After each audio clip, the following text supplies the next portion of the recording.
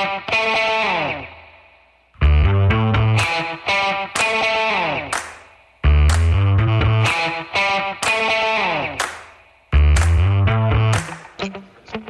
folks. Welcome to another episode of Film Study. This is Ken McCusick. Today, we continue our series of That One Play with one of the iconic plays in Ravens history. It's one I always think of when I think about this particular game. And in fact, if you have certain plays you like to start the game on, this is one for me that if I'm watching the recording again, I'll usually just go directly to this point in the fourth quarter, start watching the game from this point, because this is kind of the beginning of a great comeback. But here to talk to me about it is Brandon Croxton. Brandon, how are you doing? Hey, Ken, it's great to see you. Great to have you on too, Brandon. And Brandon let me know in the production meeting, he went to Gilman. I went to McDonough. They're arch rivals in Baltimore, if for folks who don't know that. But Brandon was a defensive lineman, and he also played with Marquise Douglas, which is pretty cool. Oh, yes, that's right. Correct. I played at Howard University with Marcus Douglas, and we lost contact. We haven't spoken in years, but I was a big fan, obviously, when he was there. Mm-hmm. And yeah. 11-year career in the NFL from 2000 to 2010. Really made the most out of what was big tackle for loss machine, very disruptive interior defender that was a good player for the Ravens, particularly in 2003 and 2004 when you go back and watch that. But Brandon, we're here to talk about it's just a wonderful game. The Seattle win over Seattle 44-41 in overtime in 2003. Incredible 17-point comeback that started with about 7 minutes to go in the fourth quarter. Do you want to set up maybe the situation coming into the game? Sure. Yes. This is back in 2003. The Ravens were actually on a 2-game losing streak. They were going into the game at 5-5 record. And playoffs were looking very dim that going into this game. And during the game, it got even worse. We really were kind of in a bizarro world in this game. The offense had scored 24 points through 3 quarters, and the Ravens back then, that signals a 2-score victory back then with the way our defense played. But Matt Hasselbeck absolutely shredded our defense to bits and threw over 300 yards and 5 touchdowns that day. And we found ourselves down 41-24 halfway through the fourth quarter. And leading up to that play, the Ravens had what I kind of call a waving the white flag punt, where they punted the ball away to Seattle with about 8 minutes left in the game, and Seattle actually fumbled the ball knocked off of one of the special teams men, and Baltimore recovered, and so it was obviously our what I would say like our last chance to get back in this game. And what I really remember about that punt and the way it was fumbled, it went off right off the top of the head of one of the receiving players, and then I think Joe Massey might have been the guy who covered it up. And anyway, the Ravens had another chance, and then was Jamal Lewis fumbled the ball right back, right? Yes, very next play, Jamal Lewis fumbles the ball away, and this is where half the stadium just got up and started walking out, and including my grandfather who was with me that day. He slammed his program down and just walked out, and it's like, there goes the playoffs. And I was right there with him, but I decided to stay a little bit longer and, see if a miracle could happen. And so very next series, the defense stopped Seattle for a punt, and Ed Reed came off the right side of the defense, left side of the punt team, and went straight upfield and did a great swim move on the Max Strong, who was the fullback he was the tight end on the position, blocked the punt and picked it up and scored a touchdown. It was absolutely, crazy play. incredible play. There's two things I really remember about it. The first is Reed has an amazing get off on the play. He's out of his stance like a shot. And one of the things that they came back to, and they might have even said it on this broadcast, or it might have been another one of his punt blocks, was that Reed really focused on the opposing center. He says, the center has any kind of a hitch, I own him.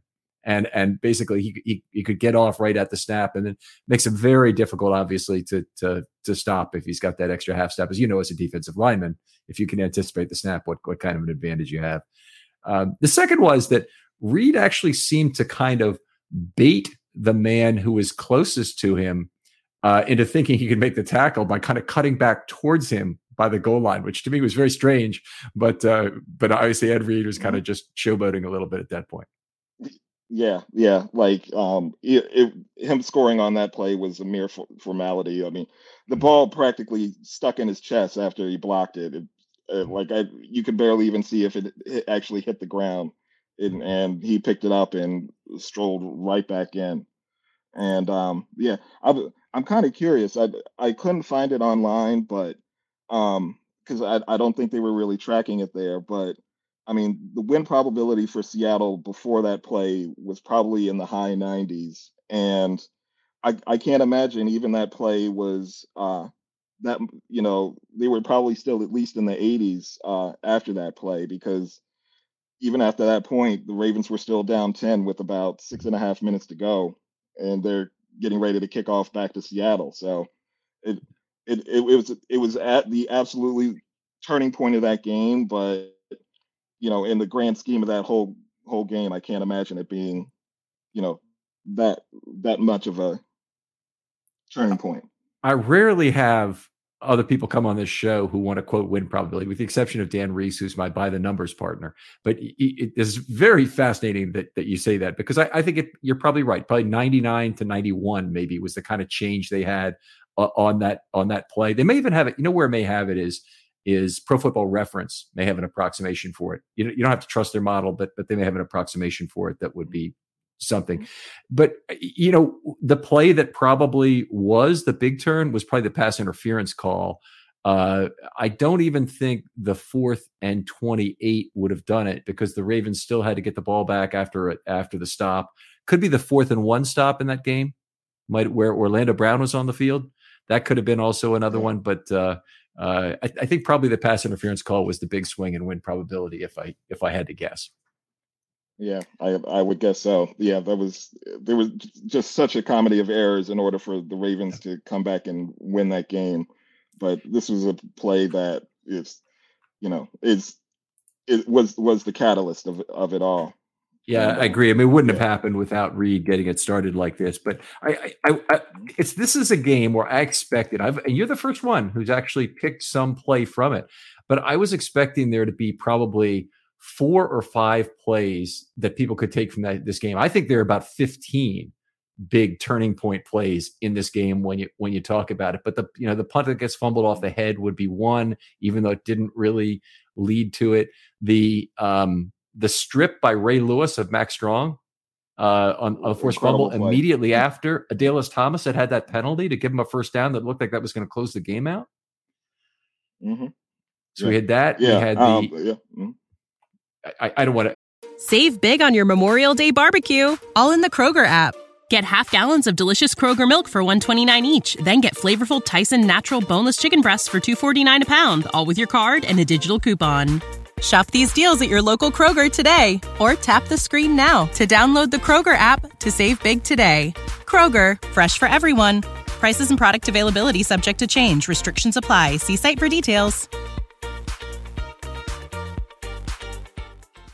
I don't want to hog this, but go ahead. Oh, I'm sorry. One of the things that rewatching the game was, and I think this had to have been an error by the referee. So, it was right before that the 4th and 1 Hasselbeck play.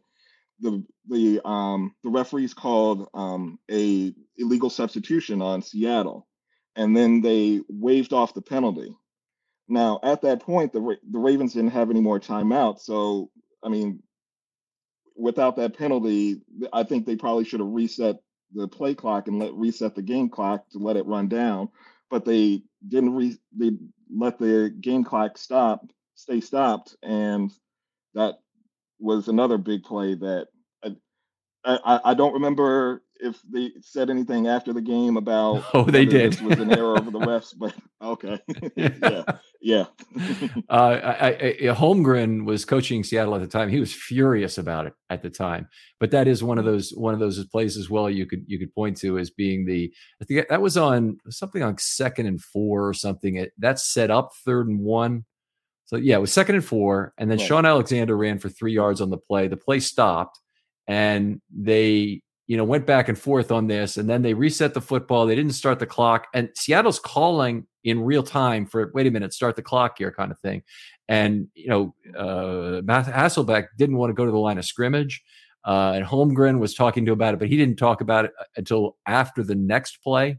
So I don't know if if there wasn't any challenge component to it. I mean, this is just misofficiating and probably unchallengeable anyway. But after the fact, one of the things I really liked about what Holmgren did is, they lost that game in a lot of ways, and you could point to that as the reason they lost the game. But you're much better off taking the high road, both for your own fans and your own team, but also for the rest of the league in terms of how that went. It would have been it was an ugly black mark anyway on officiating in the National Football League, but it was an interesting. It was nice to see him take the high road. Right. Yeah. It was. Yeah. And they had the 4th and 1 stop. They had the 4th and 26 conversion, 4th and 26, 4th and 28, whichever it was.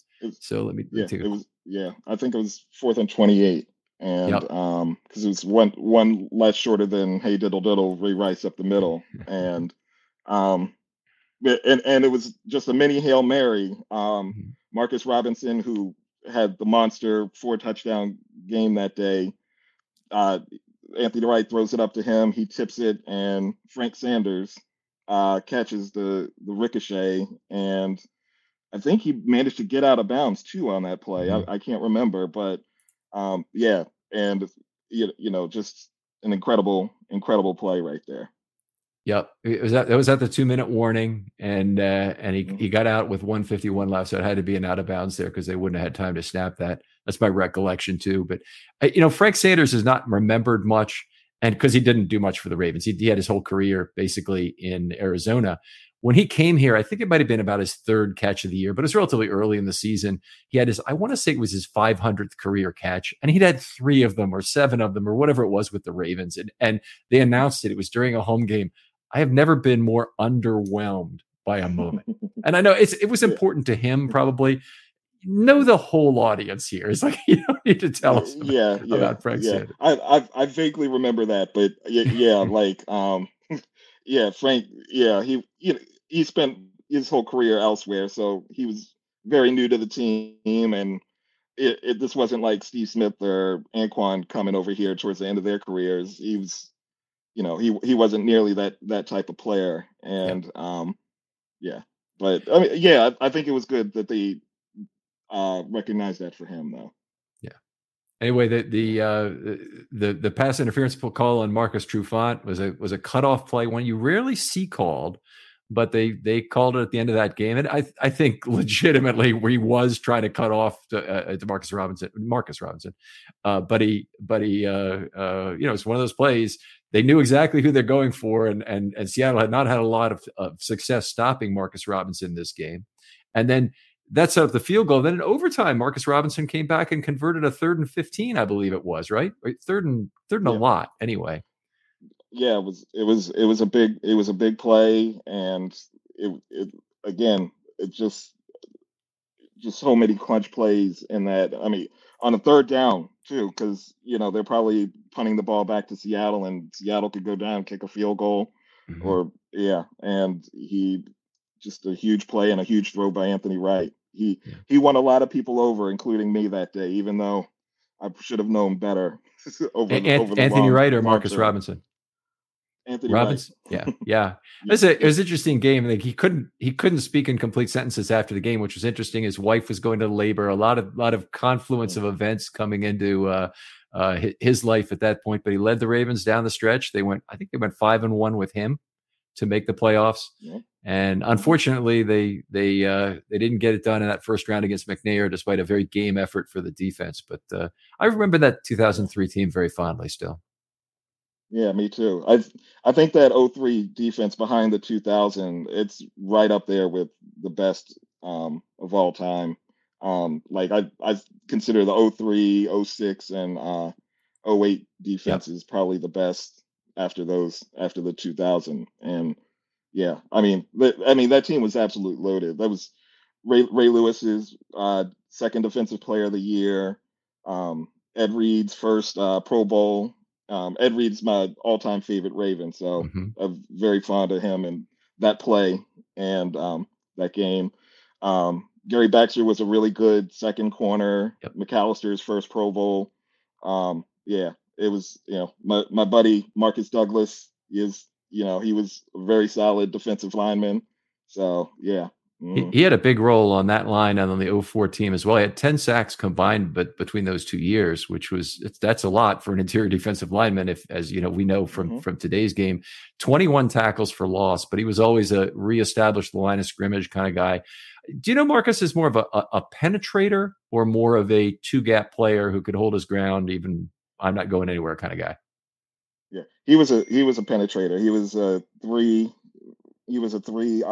tech in college, and I mean he just was absolutely explosive throughout every season that he was there. He was 2-time MEAC Defensive Player of the Year, and he was best defensive lineman that I've ever seen in person or in college at all. And yeah, he was had a really solid career for an undrafted free agent. We'll have to make sure we tag him on this show, and hopefully you guys can reconnect after this. But that's very cool. Brandon, absolutely love having you on for this. Great discussion, all kinds of great theory and thought going with it. I appreciate all the research you clearly did going into this. Tell folks if they're interested in talking football with you online, where they can do that. Well, I'm not really on Twitter or anything like that, but I am a season ticket holder. I'm in section 106, so you can always come and visit me right there.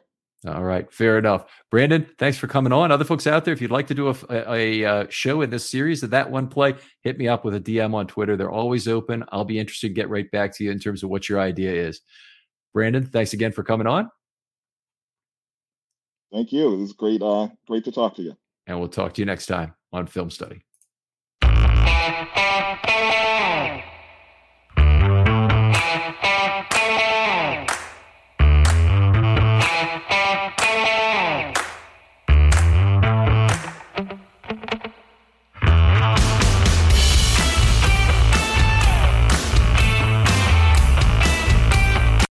When you need mealtime inspiration, it's worth shopping Kroger, where you'll find over 30,000 mouth-watering choices that excite your inner foodie. And no matter what tasty choice you make, you'll enjoy our everyday low prices, plus extra ways to save, like digital coupons worth over $600 each week. You can also save up to $1 off per gallon at the pump with fuel points. More savings and more inspiring flavors make shopping Kroger worth it every time. Kroger, fresh for everyone. Fuel restrictions apply.